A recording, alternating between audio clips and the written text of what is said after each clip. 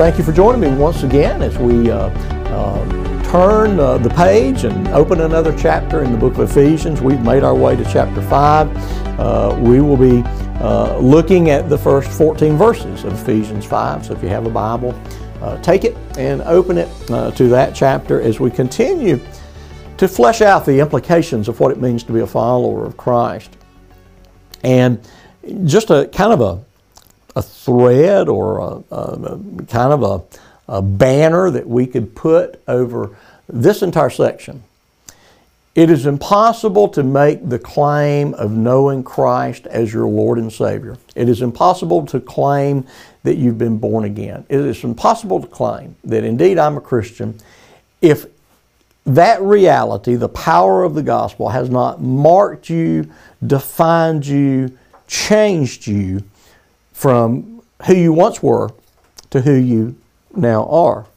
And so Paul has just laid out some really practical kinds of guidelines as this is what we should expect to see in the lives of those that confess Christ. And so he wrote, beginning in verse 1, Therefore, be imitators of God as beloved children, and walk in love as Christ loved us and gave himself for us, a fragrant offering and sacrifice to God. But sexual immorality and all impurity or covetousness must not even be named among you, as is proper among the saints. Let there be no filthiness or foolish talk, nor crude joking, which are out of place, but rather let there be thanksgiving. For you may be sure of this, that everyone who is sexually immoral or impure or is covetous, that is, an idolater, has no inheritance in the kingdom of Christ and God. Let no one deceive you with empty words, for because of these things the wrath of God comes upon the sons of disobedience. Therefore, do not become partakers with them. For at one time you were darkness, but now you are light in the Lord. Walk as children of light, for the fruit of light is found in all that is good and right and true. And try to discern what is pleasing to the Lord. Take no part in the unfruitful works of darkness, but instead expose them, for it is shameful even to speak of the things that they do in secret. But when anything is exposed by the light, it becomes visible, for everything becomes visible is light. Therefore it says, Awake, O sleeper, and arise from the dead, and Christ will shine on you. Again, continued instruction as to how we are to seek, cultivate, nurture, fan into flame the realities of our salvation in Christ, the realities of the gospel. Again, a broad introductory statement, again, preceded by a therefore. Again, what I've said is got connected to what I'm about to say. Be imitators of God as beloved children. And so it's very obvious as we've observed children over the years that you will say things, this children has this characteristic, this mannerism, this child looks like their parents or acts like their parents in this way. Well, again, we're children of God, and so we would expect to see some way that we mimic God, that we act like God, that we begin to, in a sense, look like God, that our lifestyle is to be that of love, because, again, Christ is the great lover of our soul, having loved us to the point that he would die on the cross.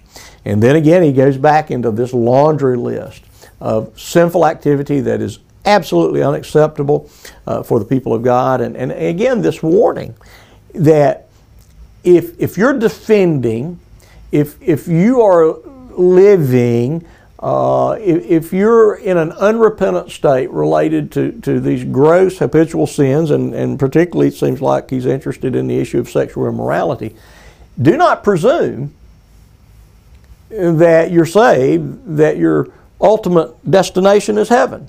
That this is entirely inconsistent. It's just something that really could not happen. That grieving of the Holy Spirit would be something, or the grieved Holy Spirit would bear witness. And those in the church, there's kind of a twofold, and we have to be discerning as to how this works.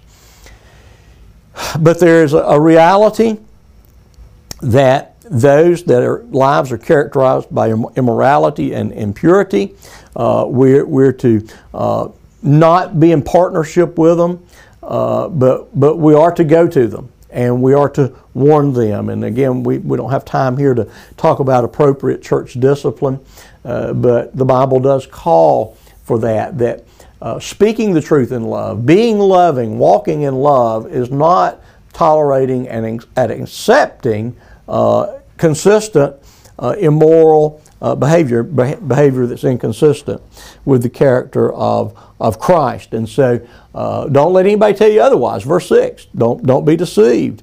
For those that live this way, they will certainly incur the wrath of God. And for you, the believer, don't join with them.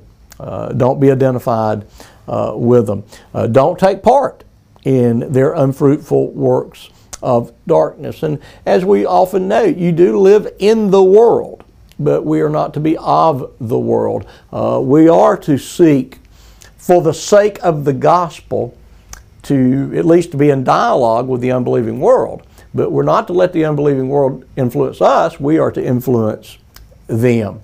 And so we are to be alert and sober people in this very difficult age that we live in. The age has been difficult since the Garden of Eden, and there have been ebbs and flows, and it seems like there's quite a increasing flow of evil in our day. But to be sure, all evil will ultimately be exposed. All evil will be revealed on that day that Christ returns to judge the living and the dead. And so again, very practical emphasis on how we're to live in light of the gospel.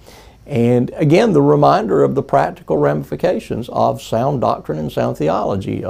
Orthodoxy always results in orthopraxy. And so I pray that this is a blessing to your day, and I'll look forward to seeing you once again tomorrow.